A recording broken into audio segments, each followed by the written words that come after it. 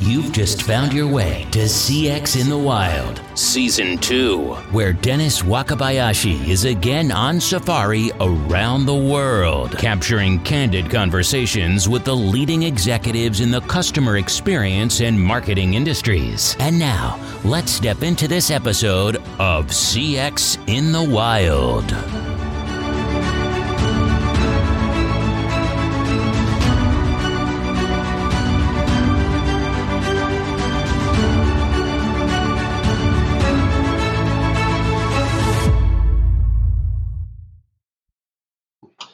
All right, another episode of CX in the Wild here with Neal Topf. Is that the right? You pronounce it beautiful. Neal Topf. Neal, we've been seeing each other on the internet for a while. I put you in the CX Hall of Fame, and here's the thing, bro. You know, I think when you first got in mentioned, you reached out to me and said, "Hey, thanks," and I just needed to tell you, I didn't pick you. There were people, third parties, who reached out to me and said, "What do you know about Neal? You've got to put this guy in there." So that's kind of how I did some research, and then we started a dialogue. Since then, I've been an admirer of some of the things you've been doing. We've been talking about maybe doing some collaborations. It makes total sense to have you on the show. Now that I've said that, tell us who you are and what do you do? Dennis, thank you. It's an honor to be in the wild, in the CX wild with you, although we've been in the same circles for quite some time. You're right. The moment that I opened up, whether it was Instagram or LinkedIn or whatever it was, and I saw my face in the CX Hall of Fame, I thought, oh my God, I made it. I'm somehow somebody, like someone actually paid attention to the stuff that I'm doing. And I was honored, especially because I didn't know you. I knew of you, but I didn't know you, and I didn't know that anyone was really paying attention to my work at that level. And so it was a privilege and honor, and I appreciated it. What I do is not for recognition. It's because I love what I do and have fun doing it and hope to make a bit of a difference. But that I was recognized by you, I really appreciate it. You're right. We've spent some time together, talking, collaborating, planning some things, and I really look forward to those. But running into you at these events and getting to see you in your wild and in your element has been a privilege, and I get to see what you excel at, and it creates an exciting path and thoughts of collaborations and things that I can learn from and model in our own operation, what I do.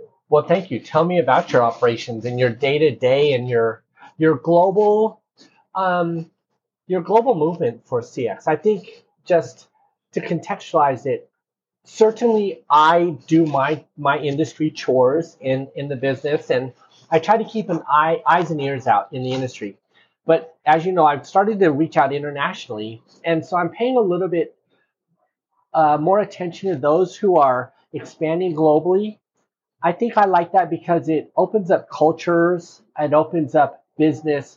I think globalization for me is a philosophical reach for a greater humanity. I know that's pretty meta, but you know, I'm always trying to be involved or watch or recognize people who are doing more than just trying to sell at home, if that makes sense. Tell us about your business. Yeah, thank you for that. So you're right. The focus of our business has always been outside the U.S.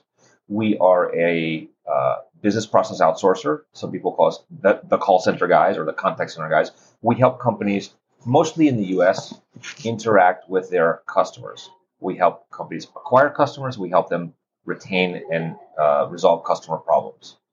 But the where of where we do that has always been outside the U.S. So we've always been globally focused. But not in your typical markets. Like I talk to a lot of BPOs, and you're not in the same place. We're not, correct. Well, you know, most people, when they think about BPOs outside the U.S., they think probably first of India and then next the Philippines. We are not in either of those markets. They're both wonderful markets. They're amazing countries and have their own unique stories. I'm fans of them, especially India, by the way.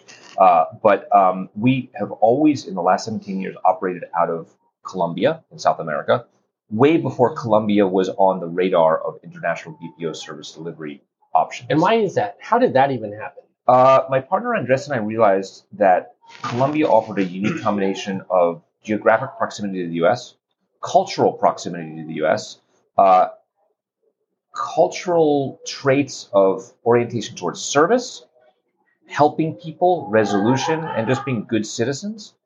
There was a hunger to work and develop business that we found that was quite unique in Colombia. And then additionally, on top of all of those amazing things, there's a cost structure that was also appropriate for what companies were looking for in the nearshore market. Yeah, so that was your recognition. But then you found that to be true. Like, I've never been in that market. So, I think about, and not to be culturally insensitive or whatever, because I always hate it when people like think all Asians are the same, being Japanese myself. But when I think of Colombia or I look at like Brazil, I've done some work in Brazil, so I know that Brazil leapfrogged a lot of tech infrastructure by being so mobile centric and accelerating quickly. I know that the culture is conducive for customer resolution or empowerment. So I guess empowerment in terms of solving problems. They're great problem solvers. So is that the same in Colombia? Or It's interesting. It's a fascinating question. You're so right. So when people think about Colombia, unfortunately, they would typically first think about what they would see on TV or in the movies. They would think about drugs. They would think about kidnapping. They would think about civil war and violence and guerrillas and all these things that literal stereotyping. Literal stereotyping that were in fact that was the reality of Colombia in the 70s, 80s, and 90s. However, as the political situation stabilized, all of that started to go by the wayside, and there began to be a focus on business. In Colombia, what you would find was a almost like obsession with the business community to get out of those stereotypes and prove to the world that Colombian businesses were legit, they were stable, they were great places to invest and operate in. And we made that strategic decision back in 2005 to open up and focus in Colombia, and we never looked back. We did Colombia before Colombia became quote unquote popular, before quote unquote got on the top service delivery points and top destinations where companies need. Before it was mature for your market, you helped pioneer some of the resources there to help customer care. How many agents are over there? We've got so agents. There's 50,000 plus agents in that country serving U.S. and domestic needs, as well as Spain. The growth in that marketplace really has exploded serving U.S. companies because of the things I just mentioned. Geographic proximity, cultural proximity, cost structure, but the quality of work that comes out of there is what made us so attractive. The proof is in the pudding. If you look today, all of the major global BPOs are just about already there or are about to be there. The ones that are not there are desperate to get in. And so there's been a huge drive. It's created another set of unique challenges, but as we popularly say, everyone and their mother is already there, and you got to be there. You got to operate from there. It's a market you can't overlook because of all those things that it just does really well. You've got most of the neighboring countries also compete in the same marketplace. You've got every Central American country does that. In South America, you've got a few countries that are good delivery points into the U.S. But you have to be in Colombia. If nearshore is on your roadmap, you have to be there. So, full transparency. This is my podcast, so I can say whatever I want. I'm not sponsored. I can shoot my mouth off. If I say anything that you feel like, hey, this isn't. We're in the wild. It's okay. Everything goes. Because I want to talk about. I'm going to tap on a couple of things personally that I tweeted about this. And, I see all this stuff about quiet quitting. And, imagine if you're a person who wants a job and you're watching all this quiet quitting social media conversation. I just think what a bad look that is for who's ever participating in that conversation. And I look at, like you're talking about Colombia, there is an exact metaphor or actual example of, you just said it. There was this culture, that there was this perception of the marketplace, and people wanted to invest in themselves and their work ethic or at least the awareness of it to change this perception.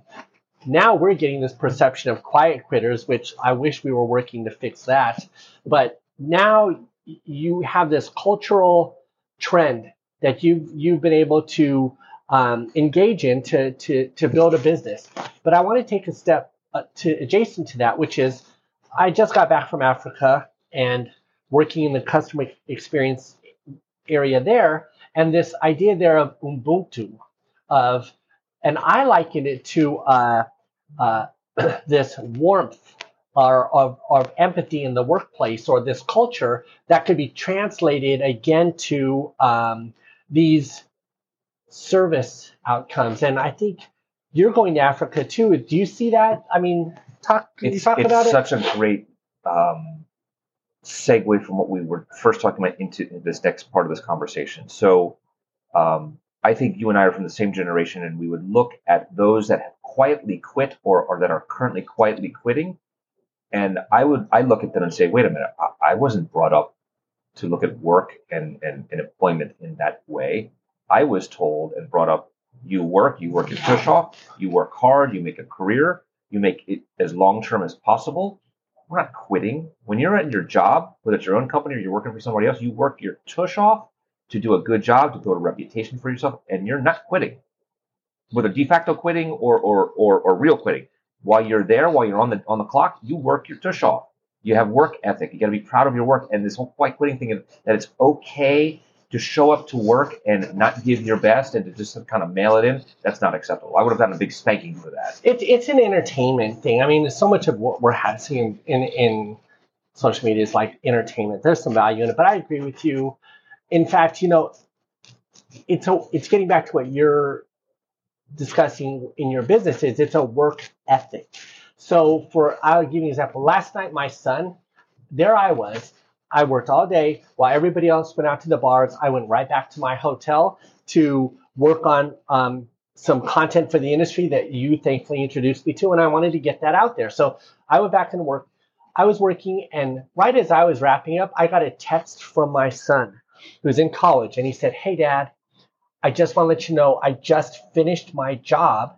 I got off at 9, and I'm going on to my second job that I just picked up Uber or DoorDash." And he said, so he gets straight A's in college. He's head of the community service group for his fraternity. He works a job. He holds down a great relationship with a young lady for his interpersonal things are doing well. And he's got this other night job. That's a work ethic.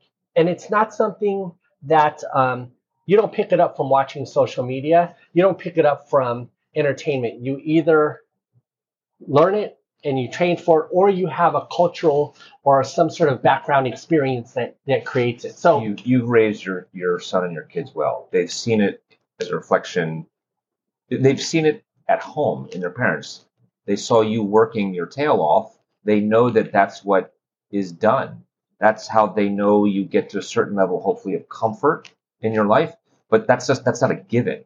You don't press a button and get that. You're not.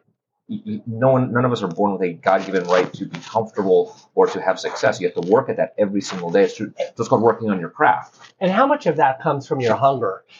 Because what many people don't know about me is I was born into adversity. I wasn't. We had food scarcity. We didn't know where we were going to live all the time. So I came with this desire to get there. But in other markets, Colombia maybe, but also in Africa, we see these internal cultural or situational factors that create a work ethic that's unparalleled. It's so true. So I didn't want to forget about going back to what you mentioned about Africa. Yeah. So Colombia, South Africa, as well as other countries in Africa, what we're seeing is that there's a tremendous hunger. There is not literal hunger, but there's hunger for work. There's hunger for success. There's hunger to build business. There's an appetite for employment to break traditional cycles of vast unemployment and challenges and adversity, to lift people out of poverty.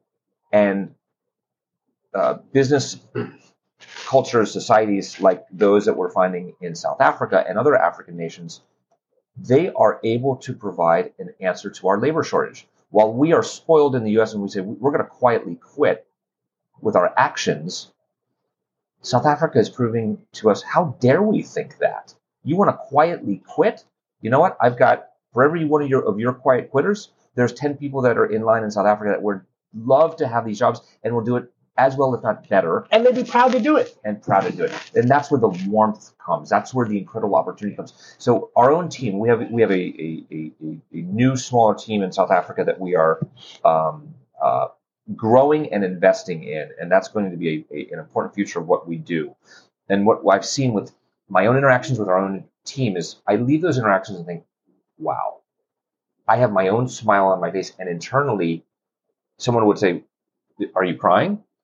Out of pride, joy to see that, wow, we found an amazing team that's committed and I think are never going to run the risk of quiet quitting. They've got infrastructure issues down there of electrical grid and Wi-Fi and internet and things like that sometimes are endemic to emerging markets. Those will get fixed and those can be easily addressed. But the desire to work and lift themselves out of whatever personal situation they may be in, they're not relinquishing their jobs because they're bored, because they're unchallenged, because they're going through some of the, sorry for the expression, BS that we think we go through here. They take on those challenges and welcome them and need them to get over the hump. And that's why the future with employment, we have to look naturally at countries like South Africa and the neighboring countries. And I'll tell you this, newsflash, for anybody who's listening, I was astounded at the sophistication of customer experience.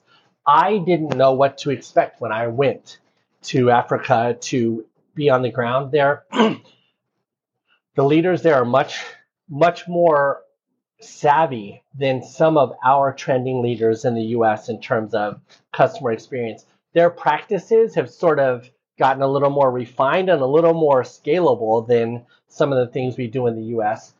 And they do what they have. There's one thing there that I see there, and I also saw in Dubai,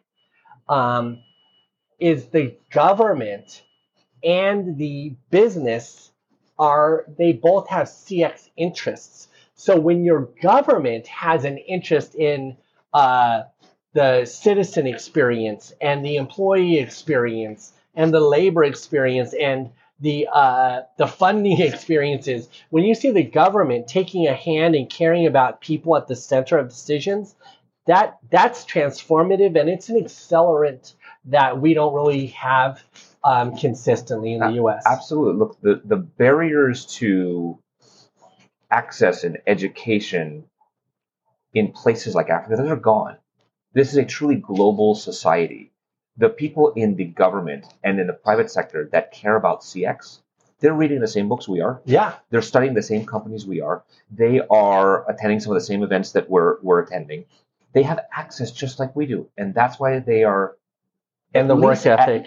In the work ethic. When you combine the work ethic with the exposure, they are at least as smart as we are, if not smarter. They sometimes have fewer resources, but that resourcefulness propels them to be so successful. Look, it is a global economy now. And like it or not, those of us in the US were comfortable, but the days of where our companies were the de facto leaders forever in fields like CX, those are going to go away quickly because of the effort, attention, and investment that governments and the private sector are in places like South Africa are making.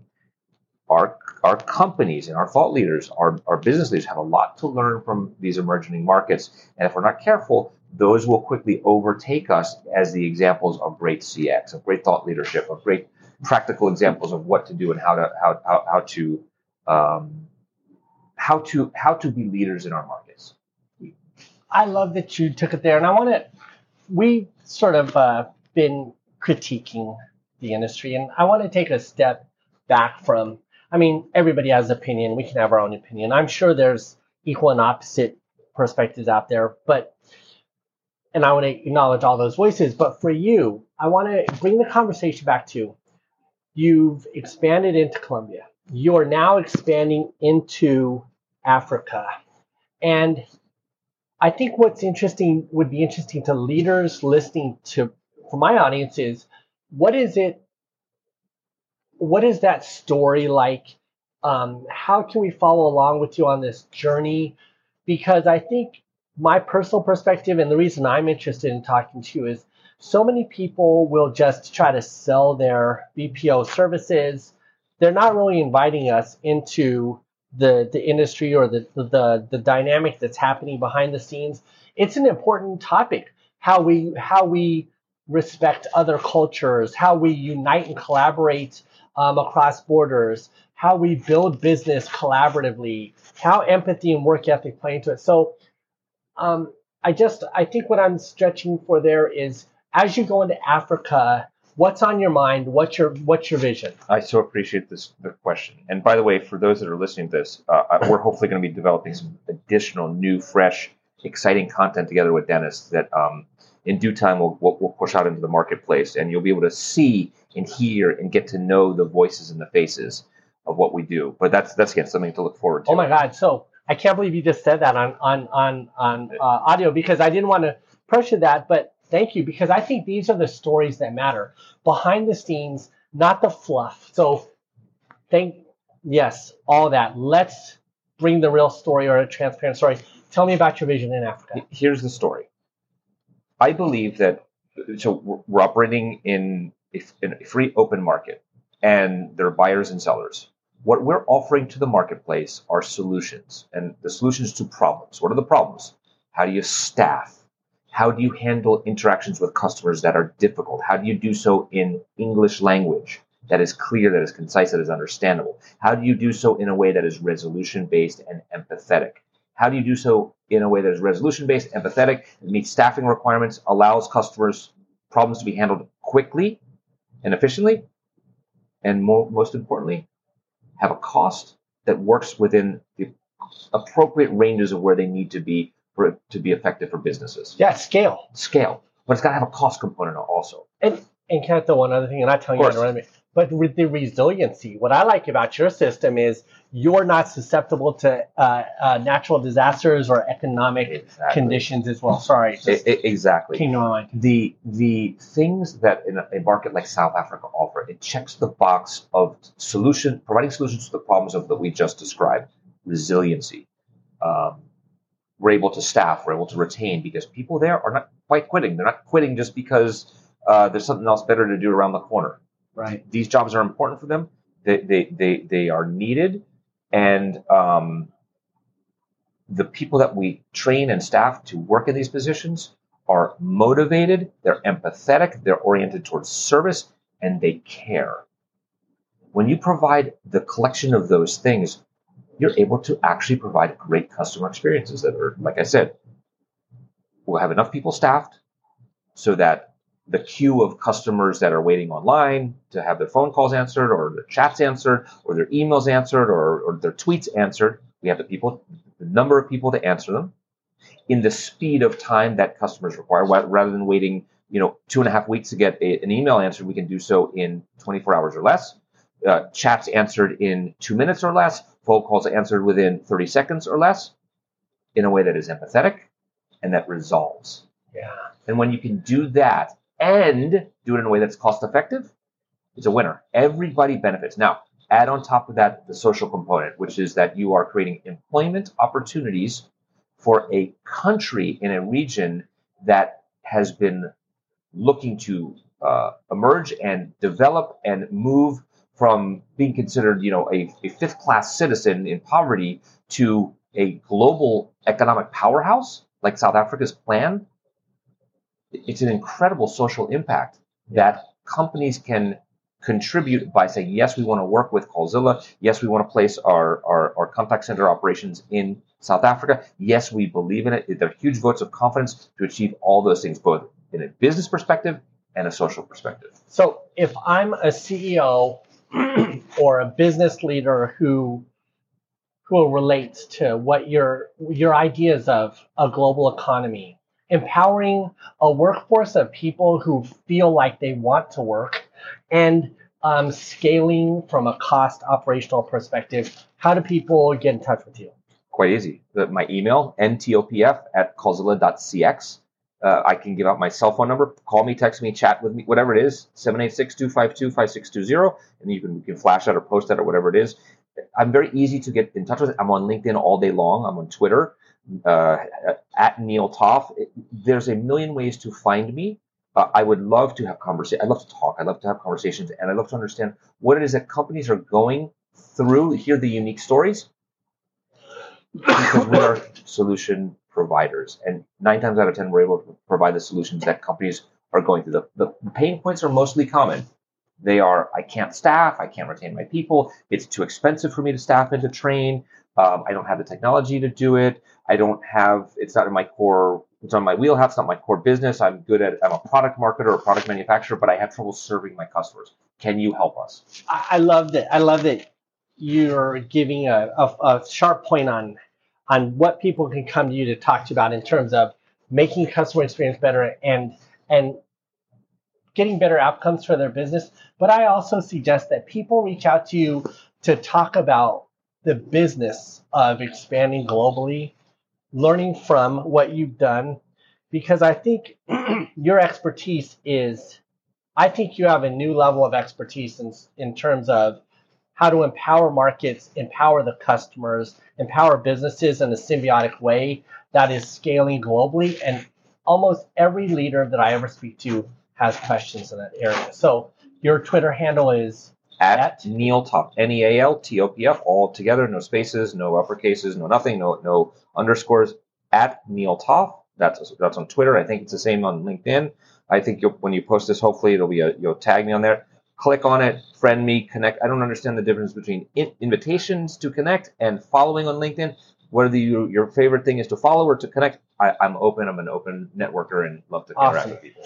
Neal, more to be said as we go on this adventure together.